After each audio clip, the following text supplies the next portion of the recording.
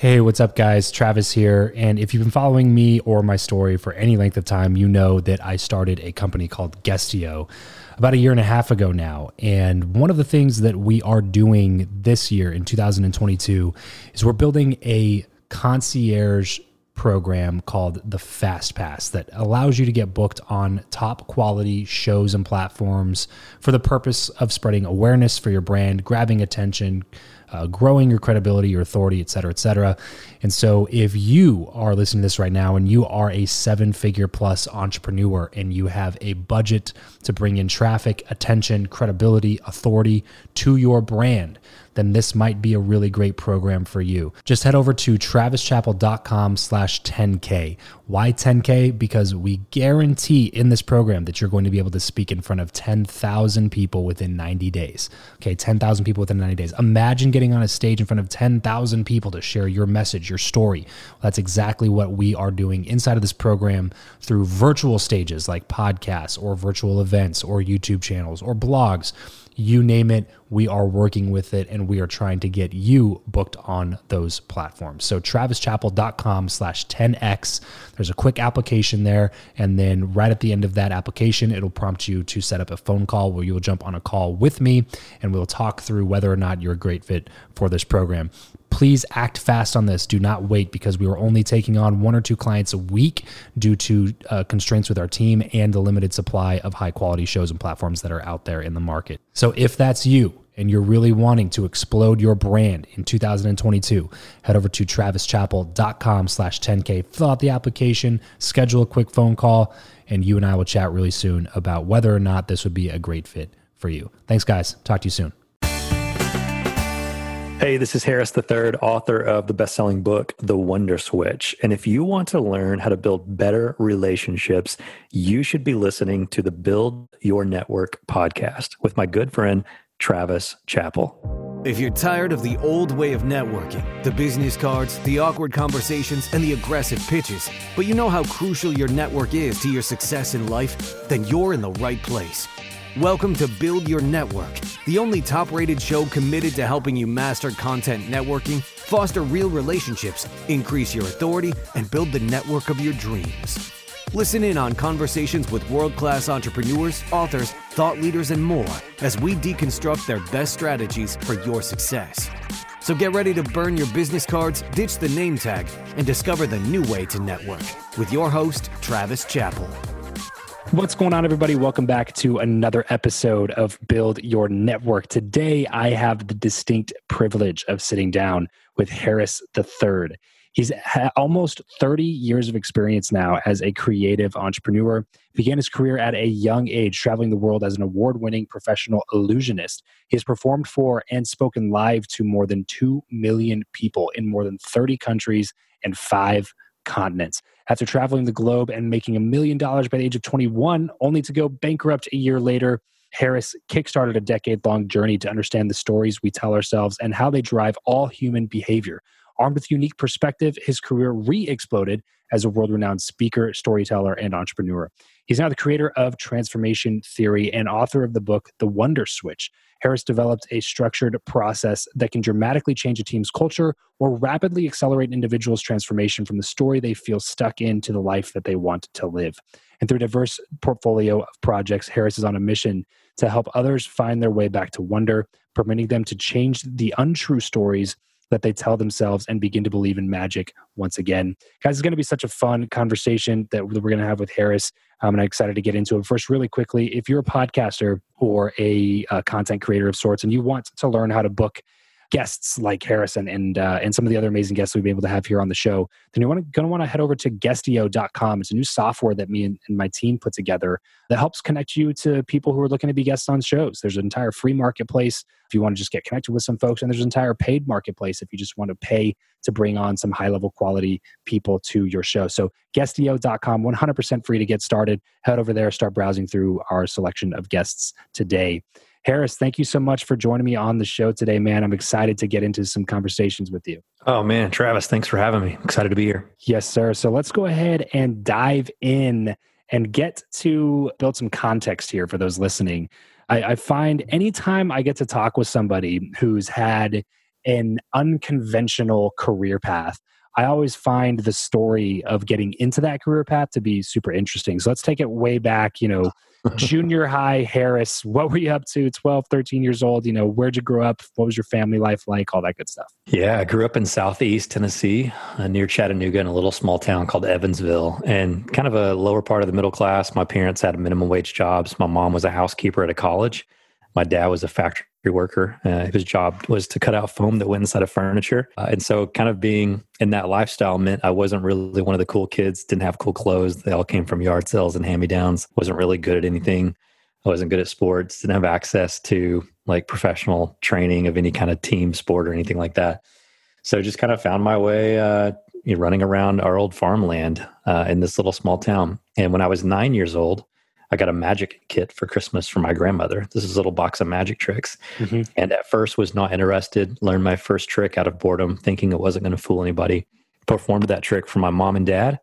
They were blown away. It was the first time at 9 years old that I remember someone else looking at me with a look of awe and wonder in response to something that I had done. Because up until that point, I was just getting bullied and picked on at school. And so, now that I've written a book and understand the neuroscience of wonder, I understand how contagious wonder is. But at the time, all I knew is that my parents were amazed by me, but their wonder sort of reawakened mine and gave me permission to believe in a whole new story of possibility.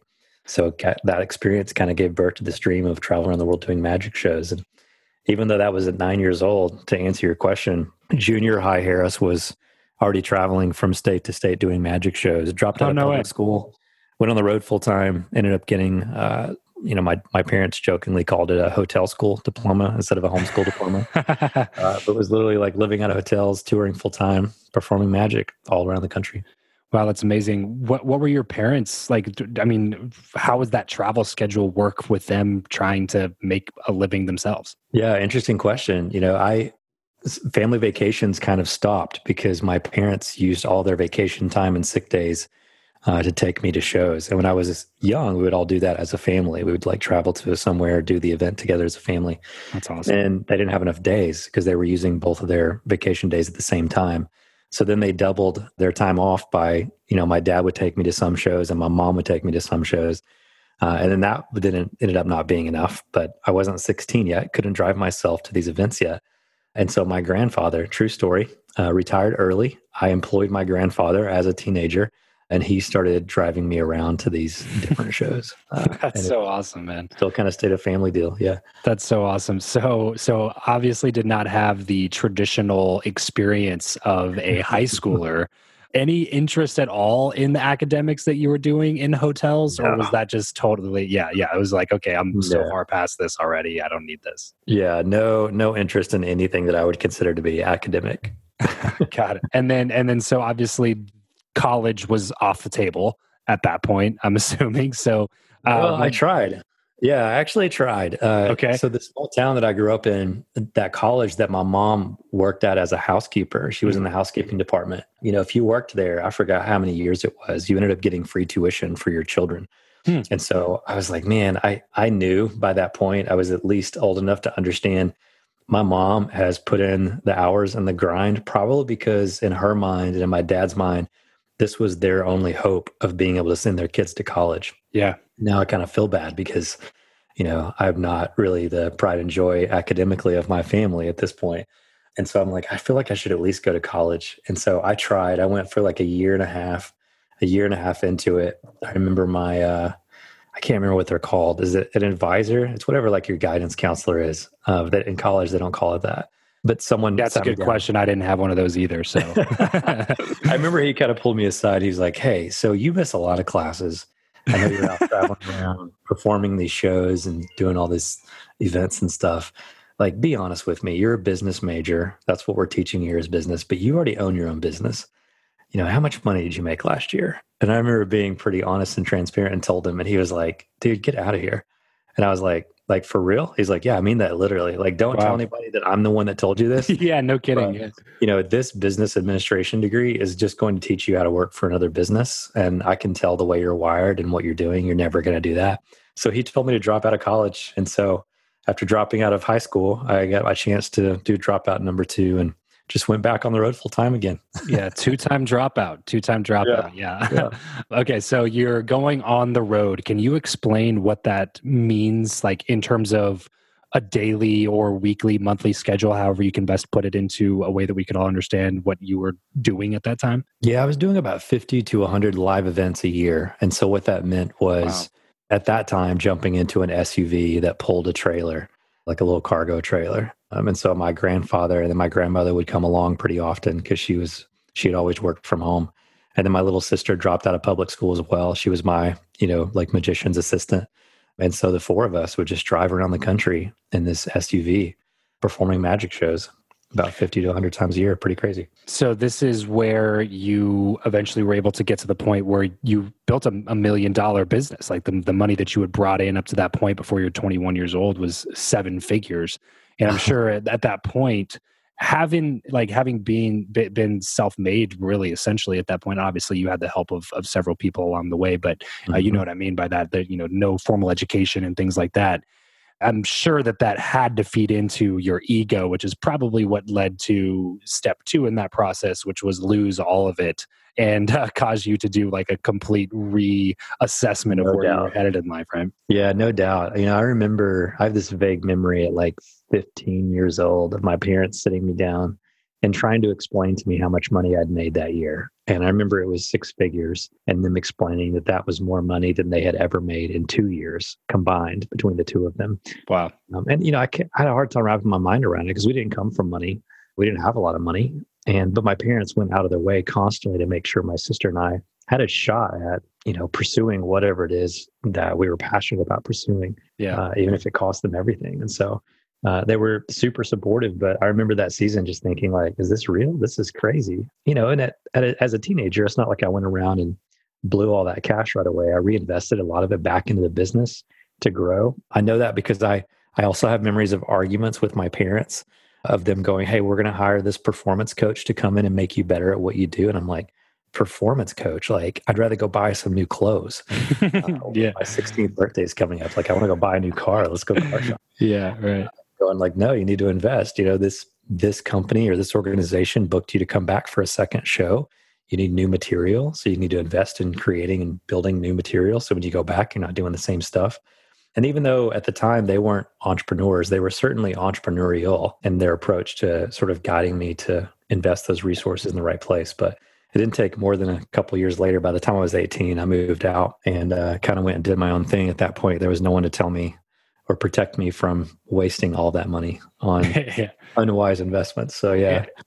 I liked how you changed the word from tell to protect. Found out pretty quickly that's exactly what it was. It wasn't in an effort to control you or siphon money away for them. It was in an effort to make sure that when you're doing well, that you keep your foot on the gas and that you patch up any holes in the bottom of the bucket, so to speak.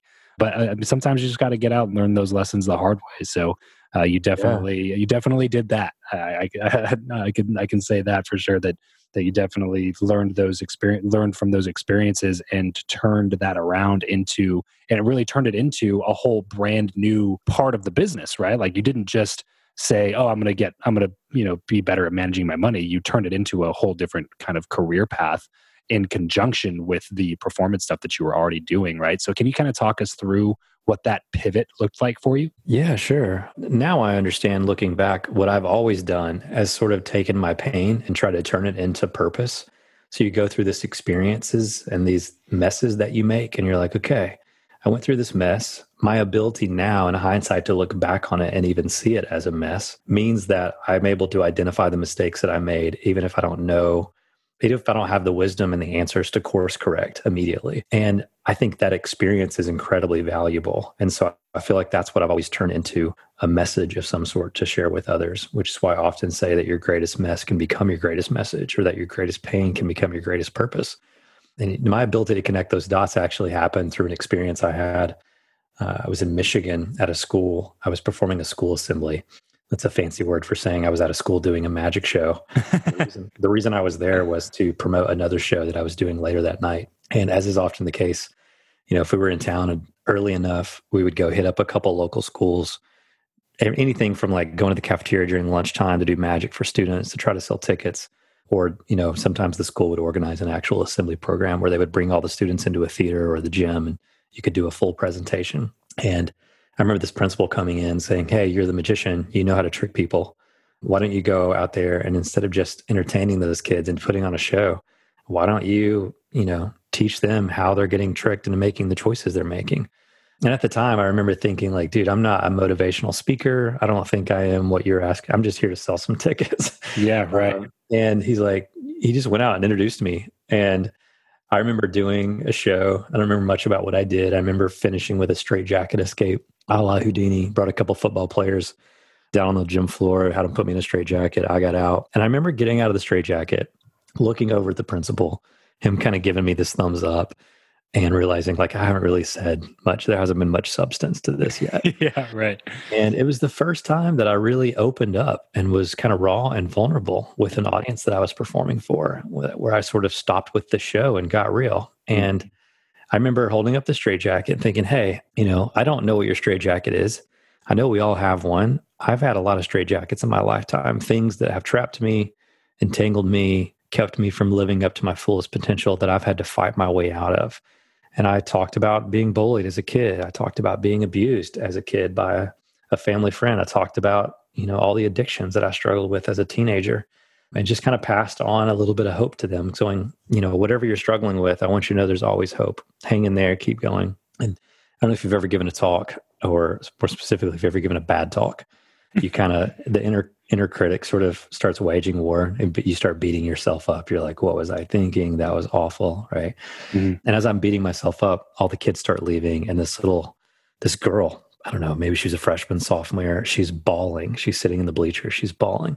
She starts walking towards me, tears streaming down her face. She walks up to me and she's like, "Hey, I've got something for you. Can I give it to you?" And I was like, sure, what is it? She asked me to hold out my hands. She reaches into her pocket, pulls out her hand, drops her razor blade into my hand, and said, "That is my straitjacket, and I don't want it anymore. And you're the first person to ever make me feel like maybe there's more for me." And then someone comes around the corner and was like, "Hey guys, back to class." She turns and walked away. I never even got that girl's name, but as she walked away, I saw the scars on her wrists and her arms, and I became obsessed with trying to figure out, why would someone do that to themselves? I'd never come in contact with that type of behavior intimately like that.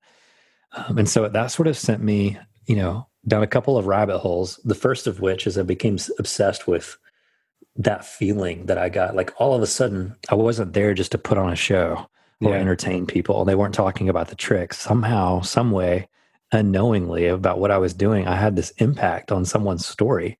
And that was incredibly meaningful and brought a lot of purpose. And I sort of quickly became addicted. I was like, whatever that is, I want that.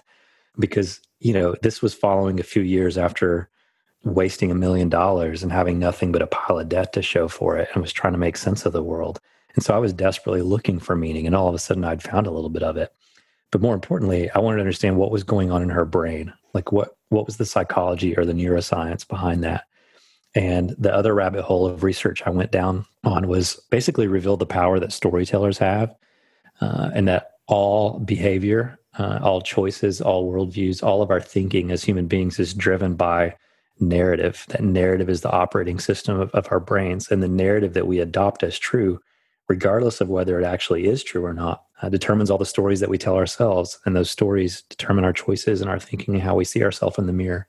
And so someone, to try to sell her some jeans or some makeup or a car, made her realize that or convinced her that she wasn't enough without those things.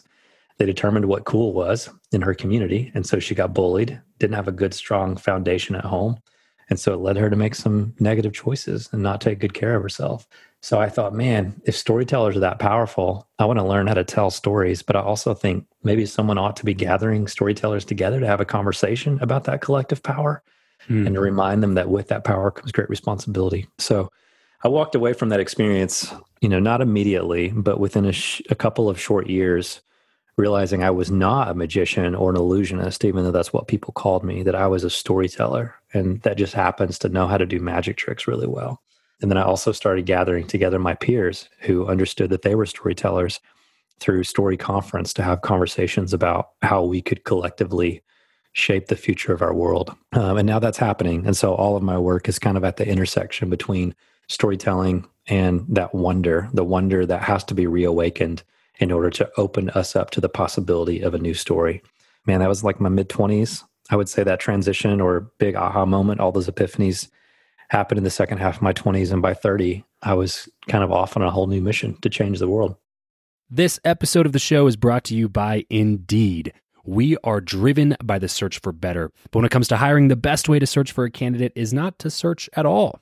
It's to match and match with Indeed. If you need to hire, you need this platform, guys. I'm telling you, Indeed is your matching and hiring platform with over 350 million global monthly visitors, according to Indeed data, and a matching engine that helps you find quality candidates fast. Ditch the busy work and use Indeed for scheduling, screening, and messaging candidates so you can connect with those people even faster. And it doesn't just help you hire faster. In fact, 93% of employers agree that Indeed delivers the highest quality matches compared to other job sites, according to a recent Indeed survey. And look, guys, one of the things that I wish I would have used Indeed for is this matching service.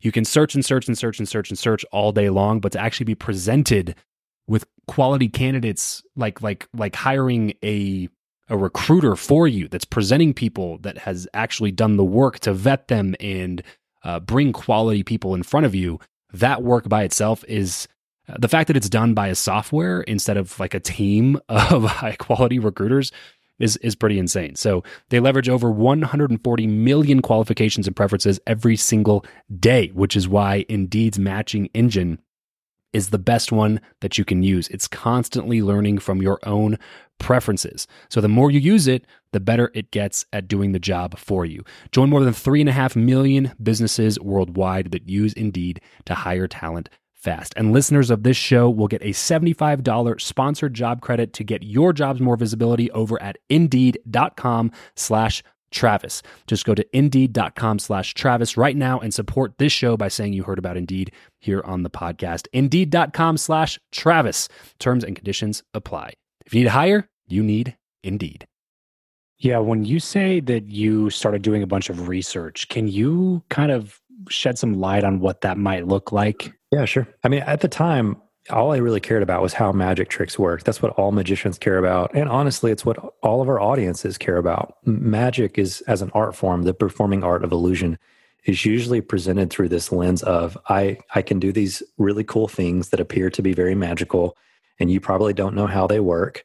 And then audiences come watch that display of illusions, and they lean in and try to figure out how it all works. And so that obsession with how was what was driving my career as an illusionist. And in that moment, I became very intrigued, less with how magic tricks work and why magic tricks work. So it was really about me going, okay, when I was a kid, all my mentors or training taught me, if I do this little secret move, holding a coin in my hand, called the French drop, everyone will actually think it's in my other hand. And so when you're taught the French drop, you're just taught, hey, do this moment of sleight of hand, and then look at your other hand, and everyone will believe that it's there. And then you can open your hand and show that the coin has, quote unquote, vanished. And I started wondering, yeah, but why?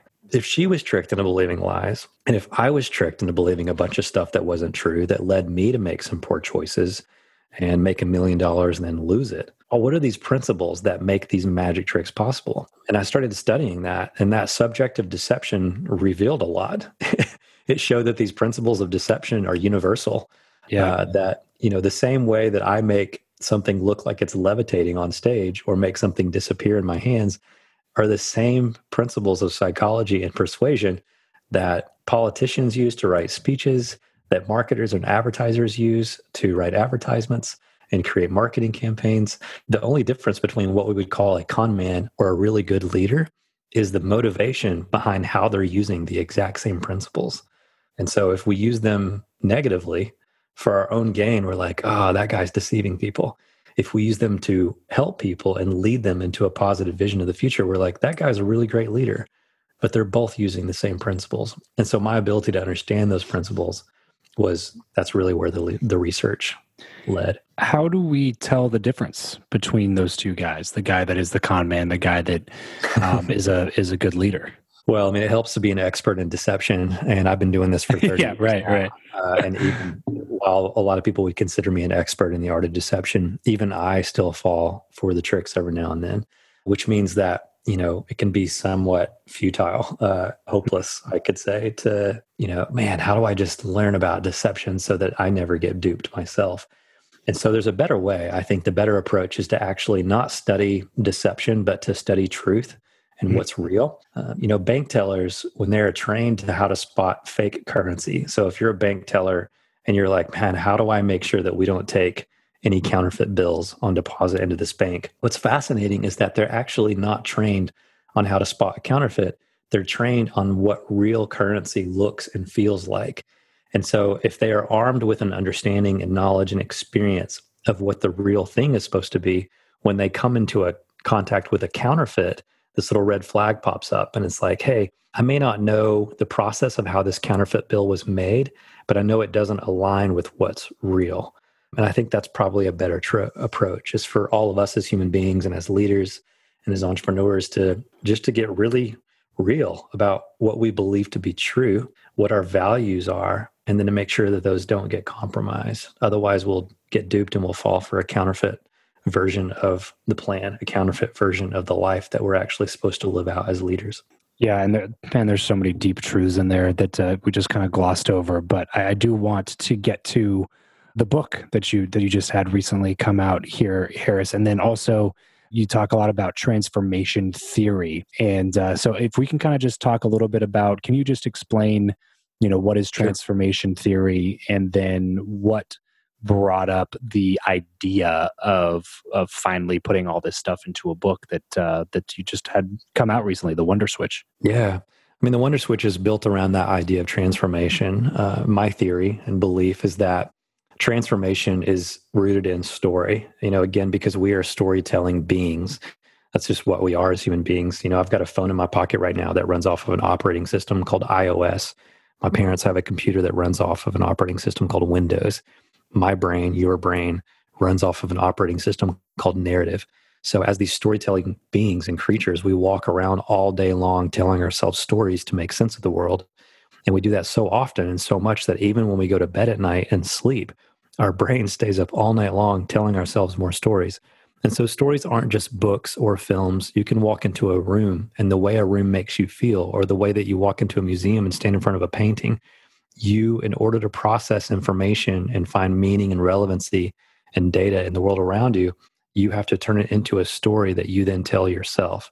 So these narratives that we adopt as true drive all human behavior, which means that all change and transformation, whether it's a small change that you want to make in your own life, whether you want to completely transform your life, or if you're a leader who wants to lead a group of people into a new season or some sort of positive change, that change is equal to you moving them from an old narrative to a new one, to invite them to step out of the story that they're in and into a new story. Well, the reason the book is called The Wonder Switch is because what the neuroscience is now showing, now that scientists are getting around to studying things like positive awe states and things like wonder, is that when we're in a state of wonder, it creates this openness. It opens us up to the possibility.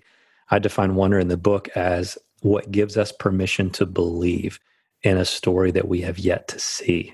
Because most of us as human beings live as if seeing is believing. Think about that girl I talked about earlier. I dropped a razor blade into my hand.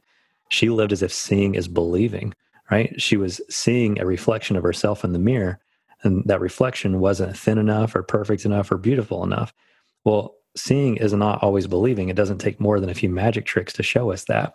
What the science supports is that believing is actually seeing, not in the woo-woo new age manifestation kind of way, but the lies that she had been tricked into believing about herself were informing and changing the perception that she saw, because what we believe has the power to change what we see. And so when the wonder switch is turned on, it helps us move from thinking, oh, I'll believe in that when I see it, which is kind of at the heart of cynicism, to understanding that, wow, if what I believe has the power to change what I see, then that means I can lead with understanding that believing is actually seeing. So if you want to move from an old story to a new story, you have to flip on the wonder switch, because it will give you permission to believe in that story long before you're able to see it come to life. So it's the shift in identity first, right? Correct. That's what the premise is. Can you define wonder one more time, please? Yeah, wonder is what gives us permission to believe in what we have yet to see. So wonder the reason why it needs to give us permission to believe is because everything flows out of our belief systems. Most people are focused on action, a specific result they want. Like, I want to form this new habit. I want to lose weight. I want to increase my income. But yet we obsess over these actions, but actions come out of attitude. It's all about our mindset, which is why so many leaders and entrepreneurs are talking about mindset right now. It's like we're finally getting around to understanding, like, oh, I can tell my kids over and over and over to take this certain action, like clean up your room. But until we address the attitude or the mindset they have, they don't understand why they're supposed to clean up the room or why that's valuable. And so we need to shift our focus from merely addressing action to addressing attitude and mindset. Another way of thinking about our mindset is belief. So beliefs determine behavior. We can't change our beliefs without wonder because we won't have permission to believe. We'll stay stuck in complacency and think, I'll believe in it when I see it. But if believing is seeing, you'll never see it if you don't believe in it first. Yeah. I wish we had a bunch more time, bro. I love this conversation so much. But that's probably why it took me, I think it took 6 hours to record the audiobook. So if the Audible version is 6 hours long, there's no way we can cover all this stuff. No kidding. I do want to ask you a couple of quick questions about relationships and networking and things, just because that's what a lot of our listeners come here for. Maybe we can do a round 2 of this sometime and dive a little bit deeper into some of those identity things. But yeah, I do want to talk a little bit about this before we move into the last segment. The question I ask everybody, Harris, that's come on the show to kind of move this conversation in this direction is this: do you believe that who you know or what you know is more important? Which of those two is more important and why? Yeah, it's to me, it's very obviously found in who you know. And the reason why is because information in the information age seems to be pretty easily accessible. Abundant. We live in an abundance of certainty. Sometimes that's an illusion, but we carry around these devices in our pockets. And even when you come in contact with something mysterious like a magic trick and you go, well, wonder how that works. Most people are tempted to reach into their pocket and Google the secret. Like I make a table levitate, and you're like, oh, I'm going to Google that, watch a 30-second YouTube video. I'm just going to search, how does the magician make a table levitate? And so I think, that has been democratized. And so if we have access to the information, then what we know feels somewhat infinite. And if we all have access to that, what feels a little bit more scarce is the ability to build relationships, to lead with empathy, and sort of build up that relational equity. Can you, like looking back at your career now, can you pinpoint maybe different relationships that when you originally, initiated the relationship, you might not have thought anything of it, but then ended up being something that led to, an opportunity or just some fulfillment or happiness or something special? Yeah, no doubt. I mean, everything that I'm doing today is a result of my relationships that I've invested in, and just this mindset of seeking to serve first. Story Conference itself, we just finished up our virtual conference. We usually have about 1,200 attendees in person. And that's an event that when it is done physically, and there's a limited number of seats, sells out each year. Well, it didn't start that way. It sells out because people talk about it and the relationships of the people who come speak at it. And I remember one time, Don Hahn, the producer of The Lion King and Beauty and the Beast, kind of a legendary Disney producer, called me up one day. I was like, hey, my name's Don Hahn. I've made some movies. And I'm like, yeah, man, you've made the biggest movies. Yeah, you've made some movies. Yeah, that's pretty modest. Yeah. Yeah. And he's so humble about it, but, it's just a simple example of like, well, how did you hear about what we're doing? Because he's like, hey, I keep hearing about this thing you're doing in Nashville. It's like, how? Well, he heard from other people who had attended or spoken at it, who become friends of mine. And once you become friends with Don, it's like, hey, the next year, the conference was all about a trip down the rabbit hole and the exploration of creating Wonderland. And I'm like, who wrote Alice in Wonderland? For Tim Burton. A lot of people think that's a Tim Burton film. It's not. The screenplay was written by Linda Wolverton, and then Disney bought it and hired Tim Burton to come direct her script. It's like, oh, well, it's Linda Wolverton also wrote Beauty and the Beast. Well, I happen to know the guy that produced Beauty and the Beast. I wonder if he would connect us. And so next thing you know, I'm at Linda's house, hanging out with her, having her on the podcast, having dinner in LA when I go visit. And so there's this very natural, to me, it doesn't feel like networking. Yeah. Because I'm not out doing it for the sake of trying to gain something. It's like I'm trying to build this selfless community to shape the future of our world, and people naturally want to bring in their friends to be a part of that. I think that's the whole point, man. And then that's kind of the message that we try to share on the show is that, networking is pretty typically a bad word for most people. And it's because they go about it the completely opposite way that you should go about it. And the way that you just described is the way that we try to teach a lot, which is lead with value and lead with service. And then just put yourself in a position to be able to continue to compound the relationships that you have. And the only real way to do that is to be a person of value and be a person of service like you just described. Yeah. Can I say one more thing on that too? Please. I want to be respectful of time, but I've noticed too, like my work right now has more to do with me fielding incoming opportunities than going out and trying to find something. And I think the reason why is because of my dedication to investing in relationships over the last 5 years. It's exactly what you're talking about. Like, I never set out to be a film producer, but we just raised another few $1 million to develop another script with a writer who used to be the creative director at Marvel, or a creative director at Marvel. And that didn't happen because I was like, oh man, I'd love to produce a movie someday. How do I do that? And I go out trying to find people and like knock on doors and network my way into it. It's that I tried to selflessly serve and build friendships by way of the story community. And then you're at someone's house, you're at a friend's house in LA, you're sitting around the pool, just chit-chatting. A friend comes over and you're spitballing ideas. Oh, it'd be funny if someone made a movie about.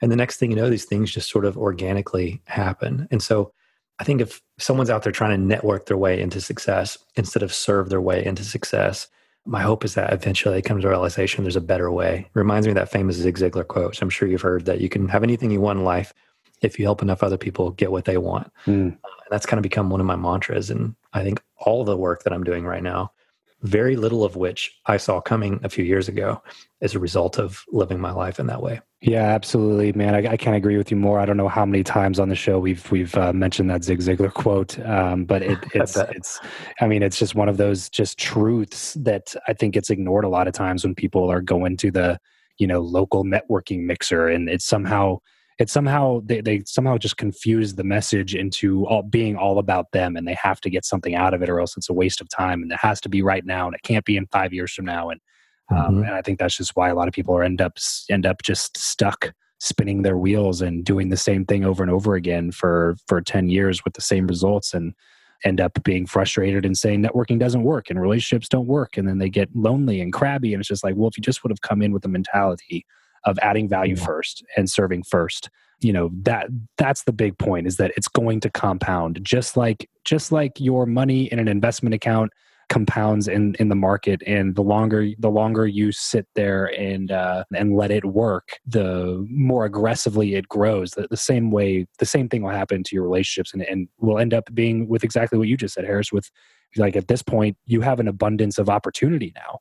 But you've put yourself in a position to have that abundance of opportunity because of the way that you've treated people over the last few years, and the way that the people that do know you know how you treat people and continue to treat people, which is only going to bring in more opportunity and more abundance of relationships. So, man, this has been such a fun conversation.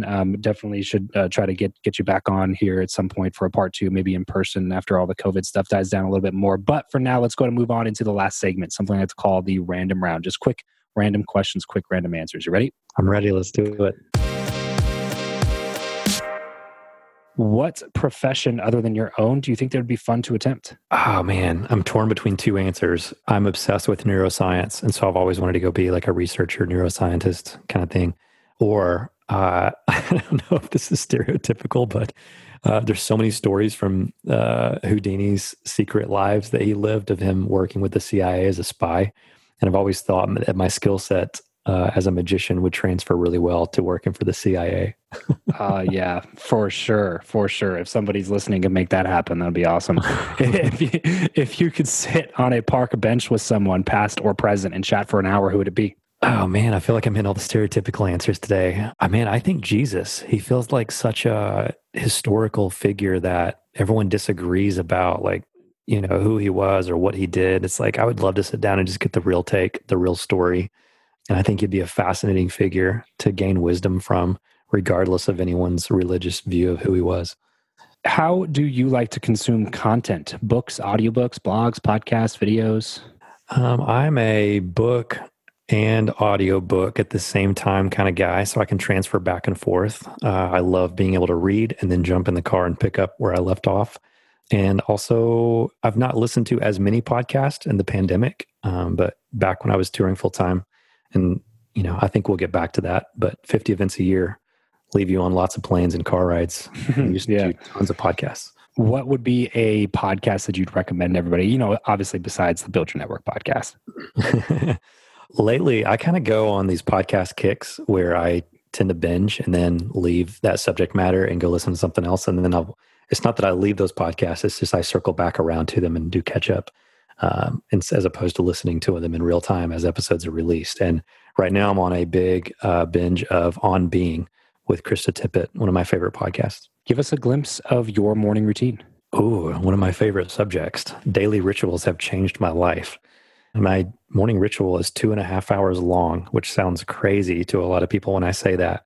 That doesn't include a 40-minute chunk of taking my kids to school, but I typically wake up, do a workout, either a short, kind of like just full body workout with no weights or some free weights, or I do a Peloton ride. And then I do a protein breakfast, usually Magic Spoon cereal, which I know sounds crazy, or a smoothie. And then from there, it's a combination of showering, getting ready for the day, taking my kids to school. And then there's a little part of that ritual back to back where that includes reading, journaling, a meditation, and then filling out my daily pages in my planner. What is your go-to pump-up song? I don't know that I really have a pump-up song, but there's a track on the Interstellar playlist where if I need to boost a mood or get excited about something, man, that one gets me going. What is something that you are just not very good at? I thought this was rapid fire. This is too long of a list, bro. Just get back to me later. Yeah. So many things. First thing that popped into my mind was preparation. I know that sounds weird, but I can find out that I have something very important coming up 6 months in advance. I'm pretty notorious for not preparing when most people would prepare for it. I feel like I do my best work when that is quickly approaching. Yeah, I hear that one, man. It's an unfortunate kind of a curse for sure. So I can empathize with you on that one. What, as we get everything wrapped up here, Harris, is one place online where listeners can go to connect with you the most? I am most active on Instagram and email. Email sounds so old school these days to a lot of young people, but yeah, I mean, the easiest thing to do is just go to harristhe3rd.com. It's just harrisiii.com, like the Roman numeral 3 of a weird name, but I'm the third guy in my family with the same name, 3 generations now. And harristhe3rd.com has a bunch of free resources. You can learn more about the book, take some free trainings. And I'm also just Harris the Third on Instagram, and I respond to all my DMs personally and directly. Guys, if you hear people like this say that you can reach out to them and that they respond to DMs and things like that, and you are not taking advantage of those things, then maybe ask yourself why you're listening to the show in the first place, because this is what we're all about here, is reaching up to connect with folks who can sharpen you, make you a better version of yourself. And Harris has been this has been such a great conversation. And so if you're listening to this right now, definitely go check him out on Instagram. Every single time we recommend a book here on the show, guys, go pick it up right now before you forget about it. The Wonder Switch is one of those books that will be a transformative realization for you. So please go pick up a copy of The Wonder Switch right now before you forget about it. Harris, thanks so much for coming on the show today, man. This was a fantastic conversation. Thanks for having me, Travis. Love the concept of this podcast. It's great. Keep on keeping on.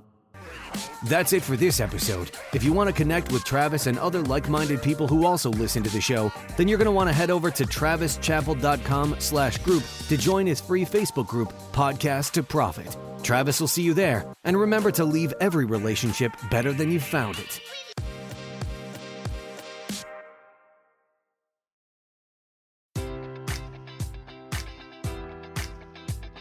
Enjoy all your favorite sports like never before at BetMGM. Sign up using code Buckeye and receive up to $1,500 back in bonus bets if you don't win your first bet. When you register with BetMGM, you'll get instant access to a variety of parlay selection features, live betting options, and the best daily promotions in the business. And with BetMGM at your fingertips, every play and every game matters more than ever. Place your money line, prop, or parlay bets with the king of sportsbooks today. Sign up using code Buckeye and receive up to $1,500 back in bonus bets if you don't win your first bet. BetMGM and GameSense remind you to play responsibly. 21 plus and present in Ohio, subject to eligibility requirements. Rewards are non-withdrawable bonus bets that expire in 7 days. Gambling problem? Call 1-800-GAMBLER. In partnership with MGM Northfield Park.